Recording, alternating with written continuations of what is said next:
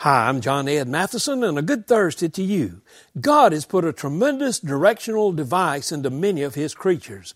I read about some birds at Midway Island that built their nest too close to the airstrip.